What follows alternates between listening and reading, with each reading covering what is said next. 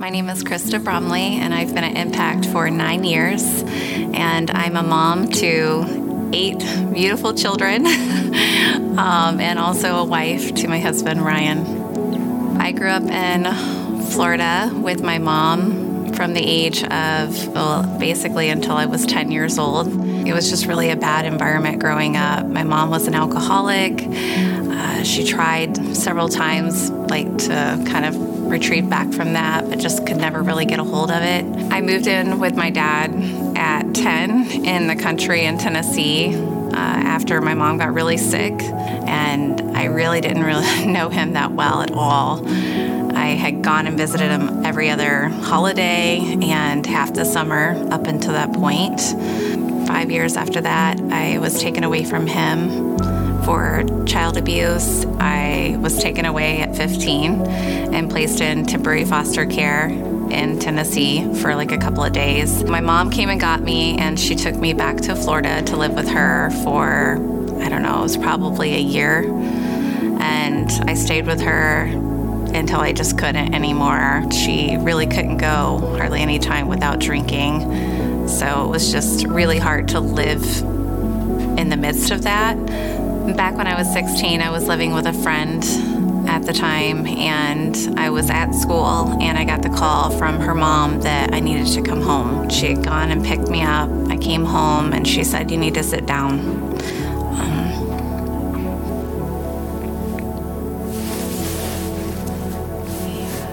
So she told me that I needed to sit down and that a police officer was on the phone and was going to explain something to me. So I got on the phone, and he basically said that we had found your mom. She had passed away at her home.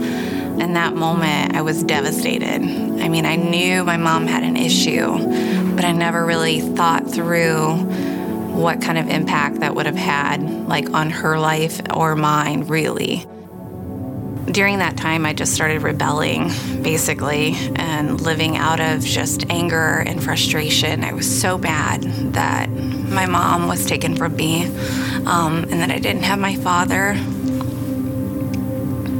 And so that's really when I started getting into partying and drinking and doing drugs and living in sexual sin, having relationships with guys, just trying to find that love and that peace within something that just didn't exist in that world. I knew where I needed to be, but at the same time, I just could not process those emotions in the way that I needed to. I felt like I needed just so much more support, as a teenager.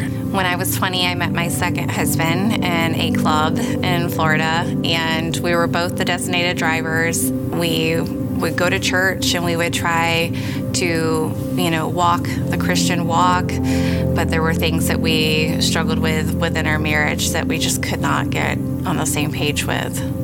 Then we moved from Florida to Michigan. We thought that, it would just give us a fresh new start living in a place where he grew up. The problem with that is that even though you switch locations, the problems within our marriage still existed. Our marriage ultimately ended. Here I am, 3 kids, living in Michigan, away from my home, and I just hit the lowest point in my life. What I went through in my childhood kind of started surfacing in this moment. I was alone. Basically I had my kids, but I was living in a state with no family, and I just felt so desperate for love. And that's really when I started telling myself I'm going to church.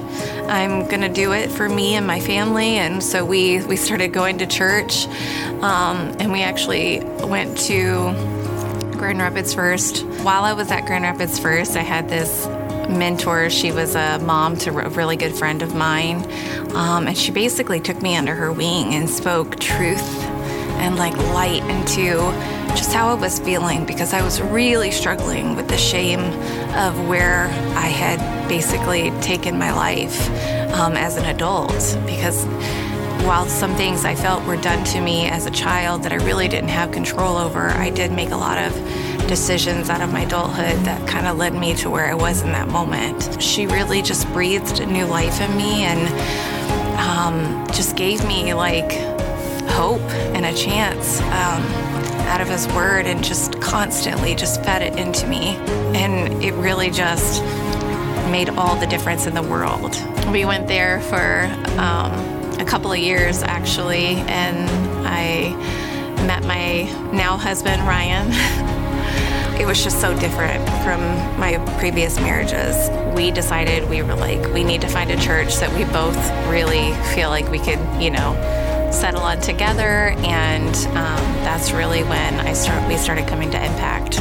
We both knew that we just still had a lot of work to do, and just digging through my past, I started going to counseling and seeing Erica Martino. She just really worked with me on kind of going back to those places in my childhood and digging up some of the roots of some of those painful parts, and dealing with those head on, so that I could get past them, so that I could go on and live my life shameless, right, and redeemed, and so that something beautiful could come out of this whole story that was so tragic. Where I was before was just such a broken, alone place, and really God has just restored so much of my story and has even healed my relationship with my dad, and we have an amazing relationship now, and I owe it all to God.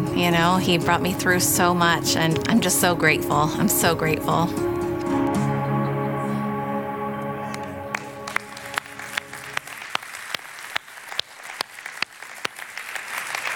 I don't know if Kristen is here today. Is Kristen here today? Or Krista? Yes. Can you stand up just for a second? Can we give it up for the honesty and vulnerability, transparency? I see your family there as well, and just what God's done in your life. We have a phrase, you'll see it as you leave today on the right-hand side. It says, every number has a name, and every name has a story, and every story matters to God. Every story matters to God. And you might come in here, I don't know your story, whether you think you matter to God, but God doesn't just see everyone in this place as a crowd. He sees everyone in this place in every seat, and he knows your story. And we don't just celebrate Easter at Impact once a year, we celebrate it every week. Because we think God is just bringing new life to people every week. He's not interested in just this once a year sort of thing. Easter is happening all the time in people's lives. And I'm just so grateful for you sharing your story with us. So much hope for so many people in this place. We're in an Easter series. It's just been a 2-week series with the tagline, Look Again. Look again at an old story, just kind of looking at it afresh, looking at it again. Like what's really there? Is something like evading me? Am I eluding something? Am I evasive in the story? Is God wanting to show me something fresh and new? So we've been just given a second glance at this story because it's so easy to come, to dress up, get our pictures taken. We have all the trappings of Easter. I've got my new suit on. I don't know if you noticed. It's the first time in 19 years I've worn a suit to anything other than a funeral or a wedding to church.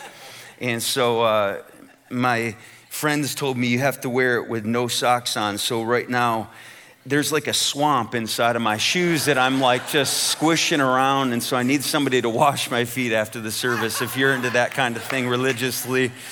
But man, we dress up, but I'm going to tell you underneath this suit is just a regular dude in a messed up world trying to be faithful to the end. And just the onslaught of darkness, the enemy, negativity, criticism, depression, loss of morale, sadness. Does anybody else feel that in this place? You dress up nice, but I know sitting in that seat is somebody who's been through it. And we don't want Easter just to be a nice little time where we have nice little feelings and have a swell time and then we go have lunch together and we forget about it throughout the year. We want to be like, God, what did you do in that story way back when, and what can you do through that story in the here and now? Look again, when I was thinking about that this week, it reminded me late in high school, early in college, there was this thing called the autostereogram. Anybody know what I'm talking about? These autostereograms were these pictures where it looked like somebody threw paint against something, and it would be in little knick-knack shops in the mall. And I remember my friends took me into the mall, and they're like, you gotta see these paintings. They're incredible. And I must not like fine art because I'm like, that is just nothing but a bunch of paint all over the place, abstract, what's going on? I said, no, you have to look at the thing, and the closer you look at it, another picture is inside the picture that you can't see. And I'm like, yeah, right. Is this like snipe hunting where everybody's there and knows it's not true and makes the person look like a fool and a spectacle? But within this piece of art is a dragon, and it's flying up against like a bluff of a sand bluff on an ocean. If you look long enough, it will sort of come out at you. Trust me, it's there. I was looking at it yesterday. It's incredible. This next picture is actually a flying bunny. It's a bunny that has wings. And I'm not joking. If you look at this long enough, and my friends are like, if you look at it. And so I'm looking at the mall at these things, and they're like, okay, sometimes you need to cross your eyes. And if you cross your eyes, you'll start to see something happen. Now cross your eyes and then let one eye go straight like that.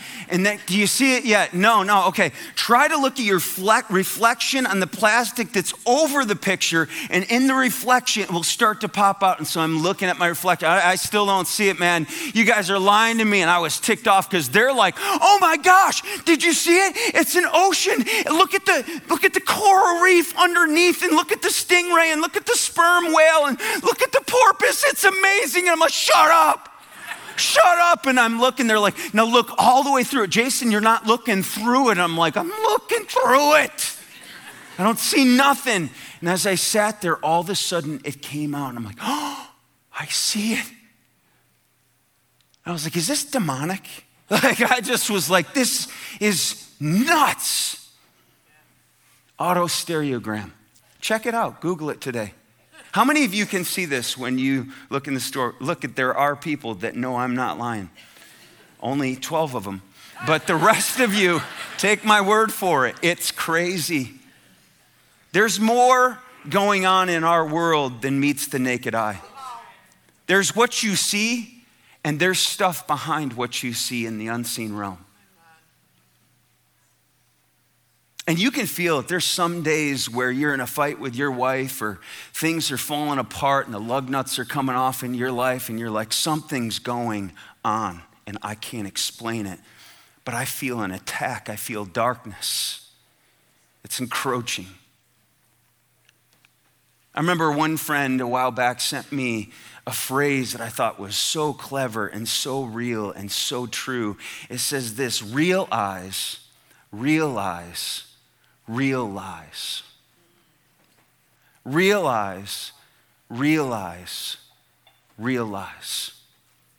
know something's going on. They have eyes to see something else behind everything that we think is the problem.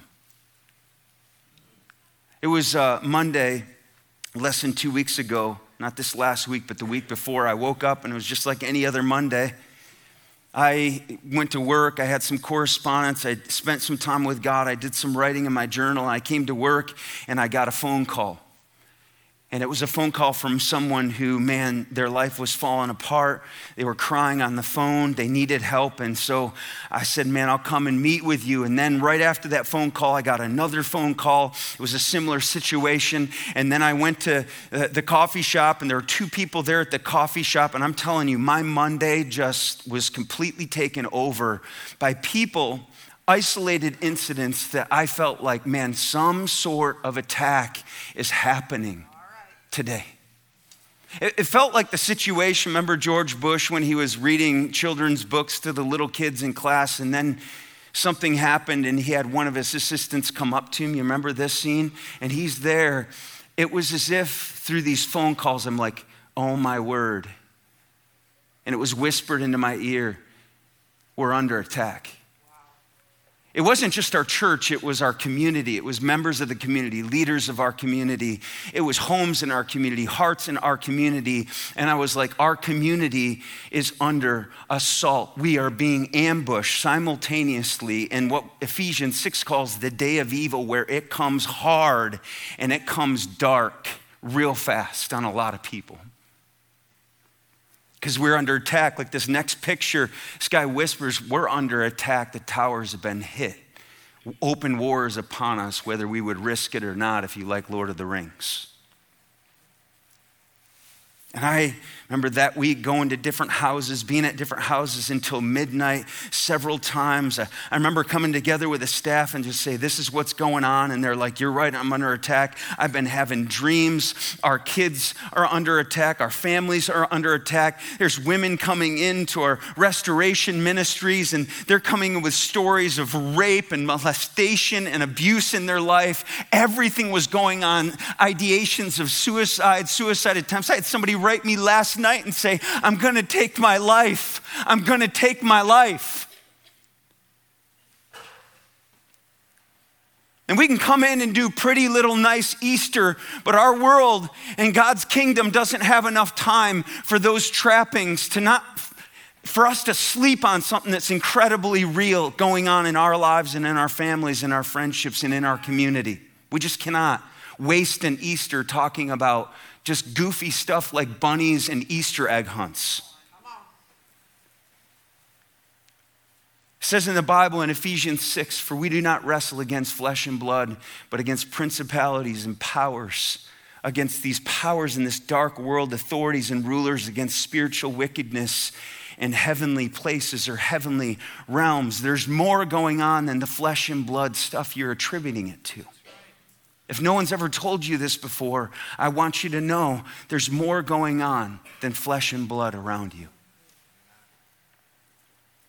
It caused me to go into the Easter story, particularly Passion Week, and just have eyes to see what is the spiritual realm, what's the spiritual dimension, what's the spiritual warfare taking place in the story in the last week of Christ leading to the cross and beyond. And when I looked, it was right there all along.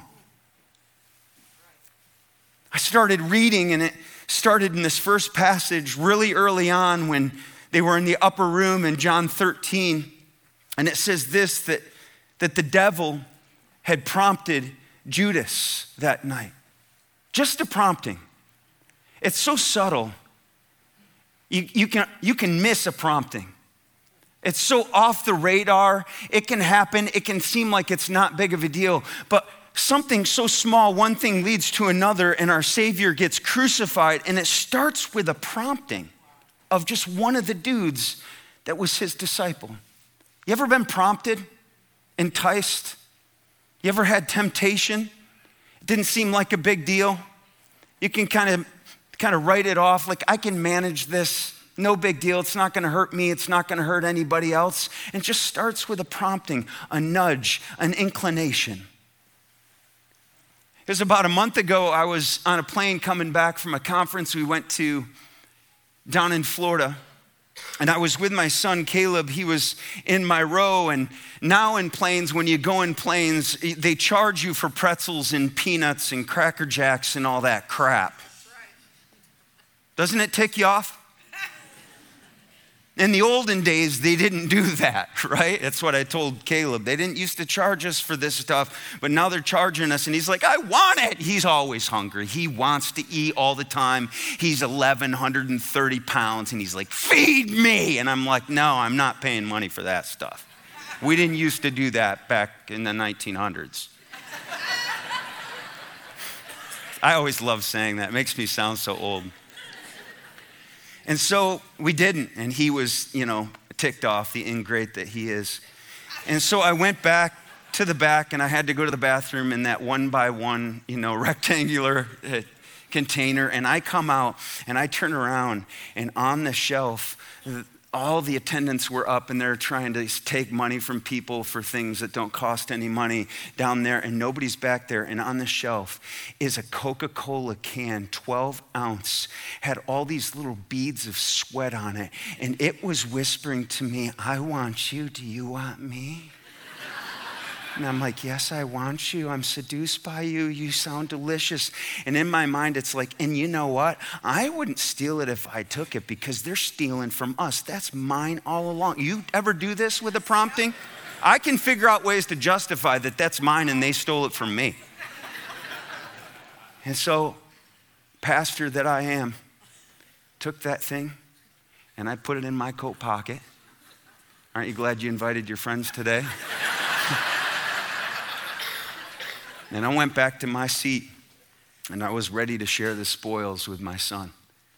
And I got back to my seat and it was in my pocket. And all of a sudden I had conviction and my conscience and the Holy Spirit inside of me started to prompt me as well. And I started to shake a little bit and I thought, am I gonna do it? Yeah, I should do it. And I started to justify and I was prompt. I was going back and forth.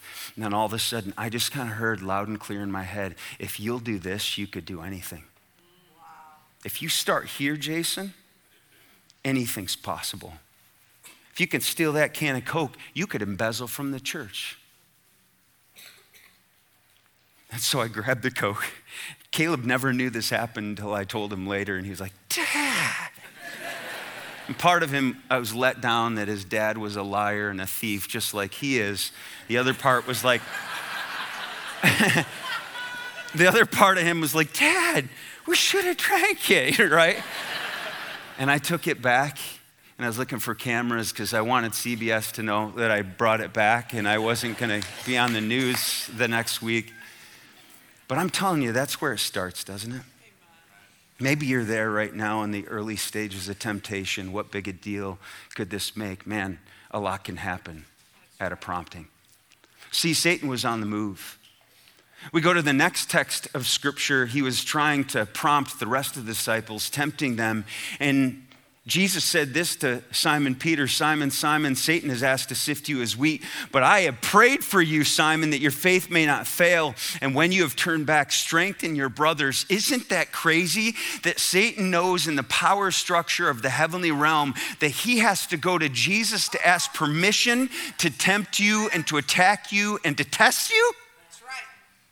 What's crazy about this passage, I wish Jesus would have answered back like, yes, I prayed for you. And I really think Peter's like, can you not just pray for me? Can you just say no?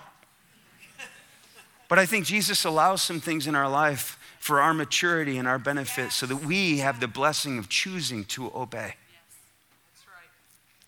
It just wigs me out that in the heavenly realm, not flesh and blood, you don't see this, that Satan and Jesus and the angelic forces and demonic forces are coming together and they're imploring the other person, beseeching the other person, can I go and can I put them through the ringer? Can I drag them through a knothole backwards this week? And Jesus is like, I prayed for you that you'd be strong, bro.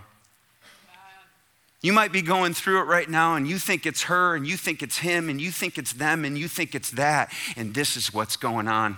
And isn't it awesome that when you're going through that, Jesus isn't just someone to be prayed to. You can ask Jesus in prayer, can you pray for me? Jesus, I'm going through something right now. Can you pray for me, intercede for me? And you can talk to your dead uncle and your dead mom who you think's in heaven. You can talk to dead saints. There's nothing in the scriptures that say anybody that's died, no matter how awesome they are, can intercede for you. You can only talk to the one dead saint, the Holy One, the innocent man, the intercessor, Jesus, and he'll pray for you. He's coming after all of us. He's asking Jesus permission. There's ways that he sifts me. I don't know if you'll relate to any of these and where you're at the spectrum. It starts with distraction. And then it goes to deception where I'm confused and I don't know what's real or not. And then it goes to disruption. He starts to disrupt your life. And then it moves to depression where there's sort of sadness that comes over you. And then you start to move into desperation, and you know people can do crazy stuff when they're desperate. And then ultimately his goal, the thief, has come to steal, kill, and destroy. He wants your annihilation, your destruction. This is how he sifts us, and he's patient. The story goes on, and not long after that, Judas wasn't just prompted. It says in the text that Satan entered him. That's crazy. Actually, possession, oppression, demonization, he came into him and he went from like this disciple of Jesus to a disciple of Satan for his purposes. It's crazy when you're prompted, it's just one little step. And I remember one friend told me one time this phrase, sin will, take you further than you want to go, keep you longer than you want to stay, and cost you more than you want to pay. All of a sudden, he enters you, and it's like a different sort of scenario when demon oppression or possession happens and darkness floods your life, and you almost feel like it's not you making these moves or saying these things. It's interesting, right after he entered him, the next passage of scripture says he went into the garden to betray Jesus with a kiss. You remember that? And he came in with soldiers that had torches and lanterns and weapons, and they came in, and Jesus came up to them. I love that he initiates it. Who are you looking for? And they said, we're looking for Jesus of Nazareth. And he said, I am he. And the text said is when he said, I am he, the soldiers drew back and fell to the ground. He spoke his name, not just any name. He spoke the name that Moses heard at the burning bush when Moses said, who am I and who should I say sent me to Egypt? He said, you tell them I am sent you. Yahweh sent you. And Jesus said, I am. Ego eimi. I am. In his very name, knocked these strong soldiers on their butts as they withdrew like, holy cow. Just his name has that kind of power. I don't care if Satan's on the move, demons are on the move, darkness is encroaching your life, your kids, your family, your livelihood, your business right now. I'm telling you, the name of Jesus is power. Amen. Sometimes people, I don't know how to pray, I don't know flowery prayers, I'm not very religious. Just start with this prayer. Jesus, Jesus, Jesus. Go into your kid's bedroom. Jesus, calling out to you, Jesus. You are the I am, Jesus. I encountered the power of God through the name of God in that same week that I was talking about a couple weeks ago. One guy wanted to talk to me after church a couple weeks ago for a half an hour, and I could tell his story would take a lot longer than that. I said, can we meet this week? And so we met in the lobby out in the back at the couches. And I was like, just tell me a little bit of your story. He's like, well, when I was a kid, age 1 to 10, I went to church all the time. I asked Jesus to be in my heart. I just loved church. I was a part of the ministry there. I memorized verses. It was amazing. Up to about age 10, my mom got sick and she had cancer. And age 11, my mom died and my dad was having an affair while my mom died. And when I came home after she died, he was at home with this other woman in my house. And I just snapped and I just ran and I fell off a cliff. And age 11, I lost my virginity. And then I started to sell drugs and do drugs for the next few years. I was 13. I had a middle brother that had Down syndrome, an older brother that was 18. My dad became an alcoholic. We had to make enough money to hold our house together and to pay all the payments. And the only way to pay the payments was to become part of the gang, the Latin Kings out of Chicago. So I became a part of that gang. And I basically committed all the 10 commandments, every last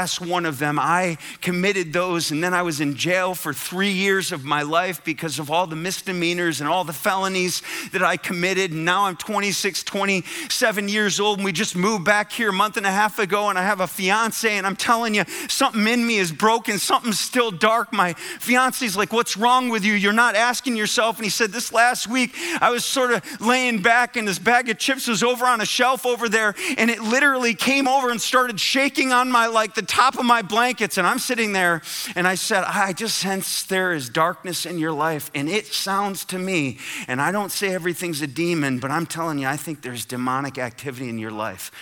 The minute I said that in this building out in the lobby, his face changed, his voice changed. He's like, oh, they're telling me, oh, they're talking to me. And I'm like, what are they saying? They're telling me, don't listen to him. Don't listen to him. Leave right now. Leave right now. I said, no, don't leave right now. You don't have to listen to me, but don't leave right now.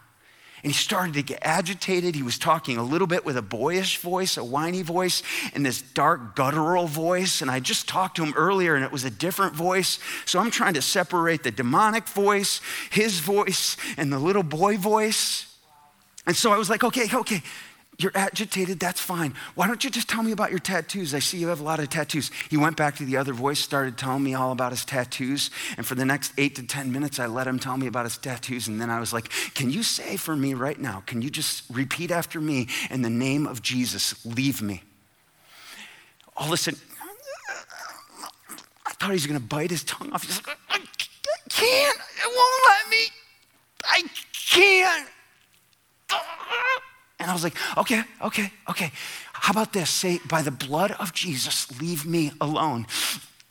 Just by the blood of Jesus, leave me alone. He said, by the blood of Jesus, leave me alone. Say it again, by the blood of Jesus, leave me alone. By the blood of Jesus, leave me alone. Now say, in the name of Jesus, leave me. In the name of Jesus, leave me. In the name of Jesus, leave me. And I said, you have no authority in my life. You have no authority in my life. Jesus is the Lord of my life. He's the Lord of my life. He's the King in this kingdom. You have no place in my life. He's in control. He's the Lord of my life. And as he kept talking in the name and by the blood and by the power of Jesus, all of a sudden it lifted, his eyes opened up, his face changed, and he looked around and was like, oh my gosh, I can hear my voice.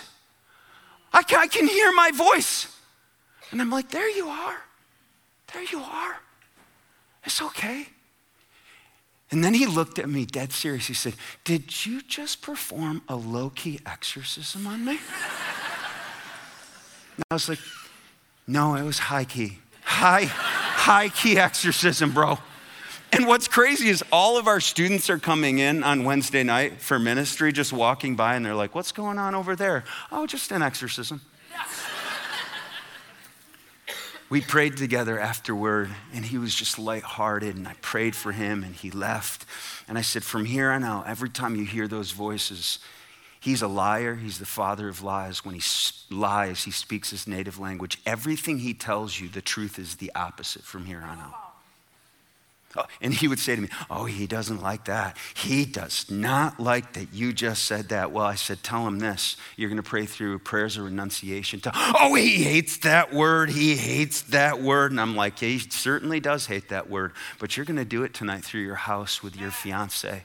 Man, the freedom in his life the last couple weeks has been powerful. Thank you, Jesus. I know you didn't come to hear this on Easter. Satan is real. Jesus is more powerful. His voice knocks him to the ground and pushes him back. But if you don't know that name of Jesus, man, you're a sitting duck. He's real. He's destroying people's lives. He's inhabiting people. He's oppressing people. He's filling homes and hearts all over our community. I've been walking around this community. I've been driving around this community, praying for every heart and home in this community, every business in this community, because it's not about our church. It's about our communities and our neighborhoods. Amen. Just saying, in the name of Jesus, by the blood of Jesus, leave and leave us alone. The story goes on, and Jesus kind of pulls back the curtain of what's happened in that moment, because the soldiers grab him, and then his disciple Peter starts lopping off ears and all this stuff. And he says, put your sword away. He says, don't you know that I could call upon my Father in this next verse, and at my disposal is 12 legions of angels that could rescue me? A legion is 5,000 angels conservatively. This is 60,000 angels poised and ready to pounce at that moment to rescue Christ. It's as if Christ is saying, nobody's going to take my life. I'm going to willingly give it. Amen. We know from Revelation 12 that 1/3 of the angels fell in the beginning and became demons. So there's roughly 60,000 powerful angels and 20,000 demons in the heavenly realm. And Jesus is like, just want you to know something going on behind the curtain right now. The story goes on, and as Jesus is taken away, the disciples had deserted him. He was at the judgment seat and he was being tried. And Pilate, one of the big wigs, was here. And it says, while Pilate was sitting on the judge's seat, his wife sent him this text message. Don't have anything to do with that innocent man. She's talking about Jesus. For I've suffered a great deal today in a dream because of him. Doesn't it seem like Jesus has got a lot going on? He's alone. He's been beat up. He's been spit on, crown of thorns on his head. Everybody's scorning him. They say, we don't want Barabbas. We want him. And he's standing there all by himself at the judgment seat. And he has enough time and enough care for one person to enter into their life and into their dream world and convince somebody that's a pagan that he's an innocent man. And this guy who has the power and authority to let him go or to crucify him, his wife says, don't have anything to do with that innocent man. She's giving veracity to his claim that this guy's innocent. Jesus didn't have to speak for himself. Jesus is disrupting dreams. And she said, I've suffered a great deal today because of him in a dream. Jesus is so unreal.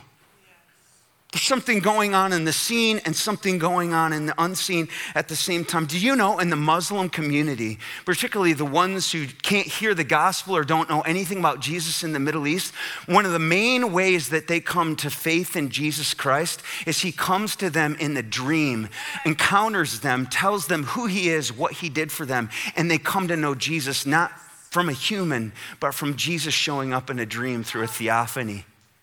It's crazy. You can look it up on the internet.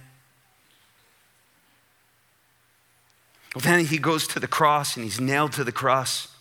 And after 3 hours, at the 12th hour, it says in the text, all the way from 12 to 3, all of creation, knowing that Jesus was suffering, started to suffer with him. And also the darkness, if you read commentary, the darkness was getting darker and darker and darker until it enveloped the whole world. The darkness thought it was going to win. Make no mistake.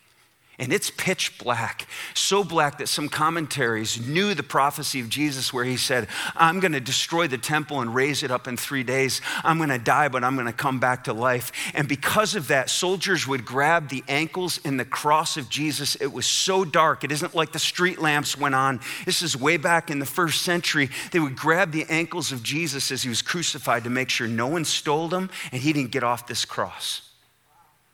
And it's so dark, everybody's fleeing, everybody's freaking out. They had crucifixions every week, all year round. This wasn't the only time they've done this. They had done this tradition for nearly 60 years, I believe. And so they were used to crucifixions. They just weren't used to killing a man where all of creation went dark in response to his lordship.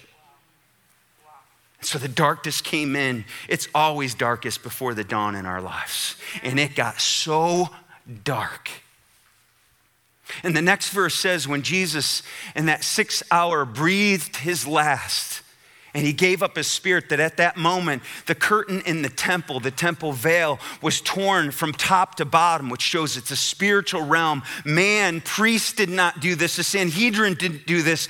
God took this curtain that was nearly 6 inches thick and ripped it in half to say God's breaking out of this place and he is allowing us to come into his presence now. It isn't just one man once a year that goes in to make atonement for the people. God wants to break out and he's going to start inhabiting the human heart as the temple of the Holy Spirit.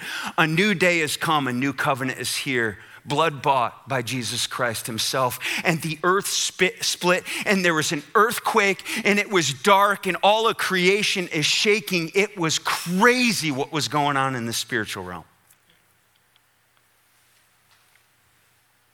And after this, Jesus died. It's a part of the story that isn't really talked about a whole lot. What did Jesus do and where did he go for the next 3 days? Well, you're like, oh, Joseph of Arimathea's tomb was given to him. He laid in the tomb, but where did his spirit go? Well, it's very clear in the scriptures that he went down to hell. Even the Apostles' Creed says this, goes down to Sheol and starts preaching in hell to the captives who had been captivated. And in Revelation chapter 1, Jesus says this, don't be afraid, I'm the first and the last, the living one. I was dead and see I'm alive forever and ever. I have the keys now of death and Hades. He went down there to get the keys into Sheol. I was looking at one commentary from Desiring God and they said this, it's a big phrase, but I want you to know the biblical veracity of him going to Sheol. It says in the Bible, Sheol is the place of the souls of the dead, both righteous and and wicked. The description of Sheol in the Old and New Testaments bears some resemblance to the Hades of Greek mythology. It is under the earth. It is like a city with gates and bars. It is a land of darkness, a place where the shadowy souls of men dwell. It is the land of forgetfulness, where no work is done and no wisdom exists. Most significantly, Sheol is a place where no one praises God. Following his death for sin, then Jesus journeys to Hades, to the city of death, and rips its gates off the hinges and takes its keys once for all. He liberates the captives, ransoming them from the power of Sheol. This is salvation. And everyone else is just like, oh, there's a grave and there's a stone. Yeah, there is, but he had some work to do for the next 3 days. And it's to go down into Sheol to grab the keys, to grab the gates, rip them off the hinges, and set the captives free. Amen. And so we can say with Paul in 1 Corinthians chapter 15, oh, death is swallowed up in victory. Oh, death, where's your victory? Oh, death, where is your sting? The sting of death is sin, and the power of sin is the law. But thanks be to God who gives us victory through Jesus Christ, our Lord. He purchased that by his power and his death. And lastly, the story goes on, and after he had passed, and the darkness came, and the earthquake happened. It was crazy. The centurion that was there looked at him and saw how he died. Not just that he died. He saw people die all the time. He crucified people. It was his job. He saw how he died. He knew it was different and said, surely this man is the Son of God. He's legit. He's the real deal. He's the anointed. He's the prophesied Messiah. And a Roman gave his life to Christ right after he watched the thief on the cross give his life to Christ, that said, will you remember me in your kingdom? And it's like, this day you'll be with me in paradise. At the end of Jesus' life, people are getting saved. The criminals and the soldiers that were reviling him and attacking him, they were like, you're the real deal. And it's because in the darkness, as he's grabbing his ankle, he's hearing Jesus in all those statements. Oh my God, why have you forsaken me? Why are you turning your back on me? And he was turning his back on his son because his son became our sin so that we could be like his son. Yes. He didn't just die for your sin. He died of your sin. Amen. And let me bring it home to you. This last week on spring break, you probably sinned an awful lot. He died of your sin on that cross.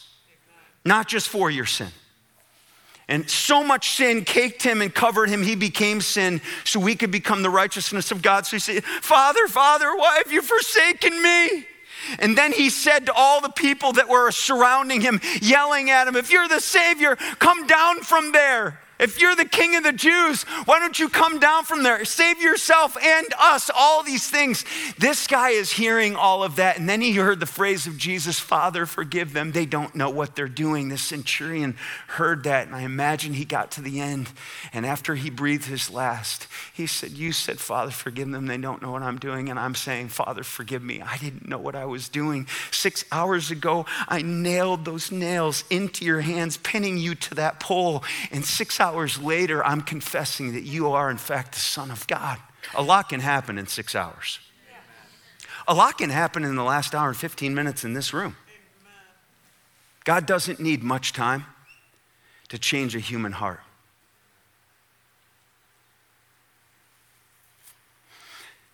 That same week where all hell was breaking loose, heaven was breaking loose too. Hell doesn't actually manifest unless there's a threat. And when people are growing and when people are getting free, hell puts up a fight.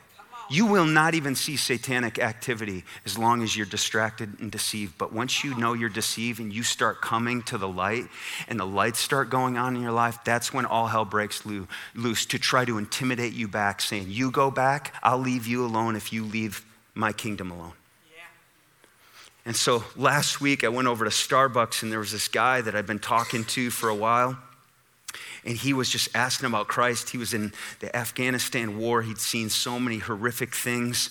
In the last couple years, he'd had affairs on his wife. He had this manic energy inside of him. It's just so much brokenness. It got to the point where last August, he was going to commit suicide because of it. And he was starting to go mentally just insane. And so he took himself to the VA, and they admitted him for a month to go through rehab for mental illness. And he came out, started attending our church in October, the beginning of the Genesis series. And he was right there. He's like, I know something's going on. I'm not really religious. And I just started talking to him about this Jesus that I'm talking to you about today.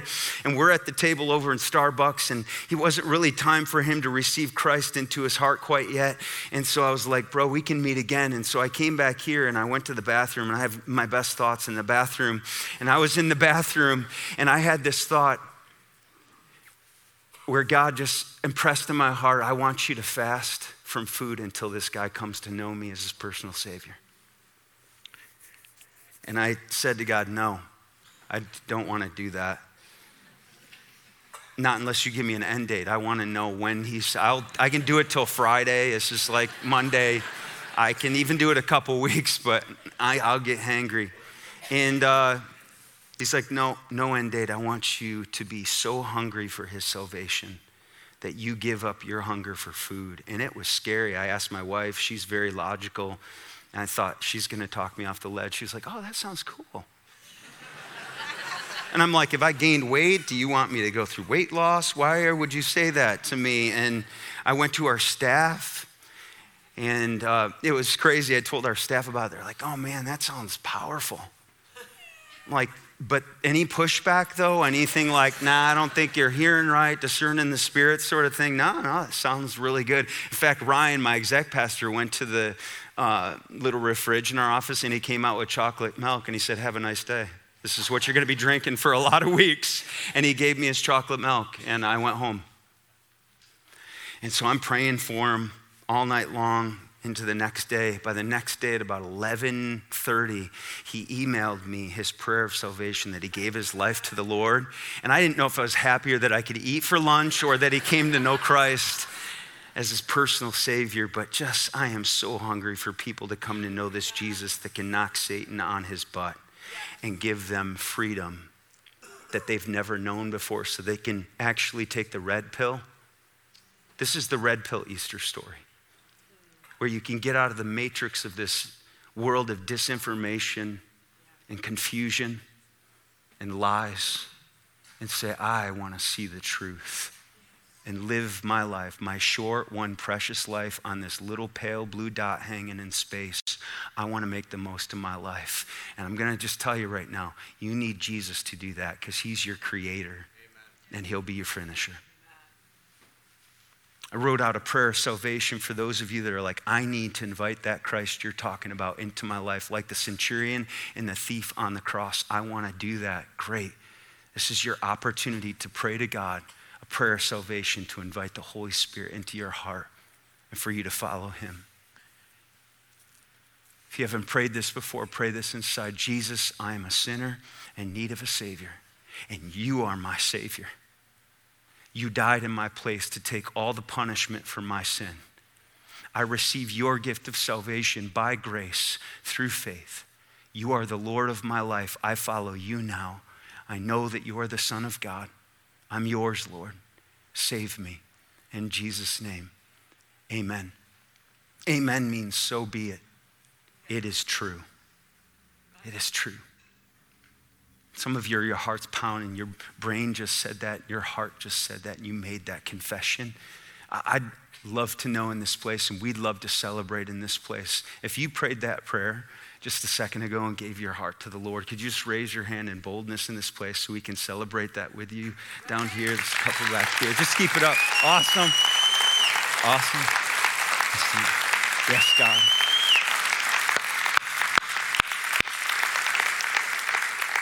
Thank you for what you did for us, Jesus. Satan heard this message too. So he's gonna probably turn up the heat on some of the people here that are taking that next step toward you. We're all taking a step toward you today. And so I pray that you would go with them, and when they feel any threat in their life, after they're starting to live in the light and live in the truth, I pray that you would just assure them that you are more powerful than the enemy and then some, and that they would speak your name, the power of your name and the power of your blood, God. And this Easter weekend, we certainly celebrate everything you did for us, but we don't want to be under any sort of masquerade or guise that we are just sidetracked from the main gospel message, and that's you came, you died for our sins, and we desperately need you because we're in a world at war. We can feel it, and we want to take our lives back, Lord, but we're going to need your help to do that. So we grab a hold of you, Jesus, your power, your name, your blood that gives us our Easter story today, that we might die with you to our sins and raise to new life in you and your resurrection. To say with Paul, I want to know Christ and the power of his resurrection and fellowship with his suffering, becoming like him in his death so as to somehow attain a resurrection of the dead. Forgetting what is behind and straining forth to what is before, I press on to the mark for the prize of the high calling to which Jesus has called me heavenward in Christ Jesus. God, help us to forget what's behind and press toward what's ahead, and to let the fullness of your Easter story wash over us today, the whole truth and nothing but the truth, God. Thank you, God, that you are the powerful King of the universe, that no one took your life, that you willingly gave it to die for our sins, to give us freedom in the life now and in the life to come, God. May we live our lives to honor you this day and every Easter day for the next 364 days until we meet again. We celebrate it every day. This story means so much to us. You're so special to us, God. And we pay homage to you and give you high honor and high praise in this place. And it's in Jesus' powerful name that we come. And everyone said, amen. Amen. Happy Easter. Thanks for coming today.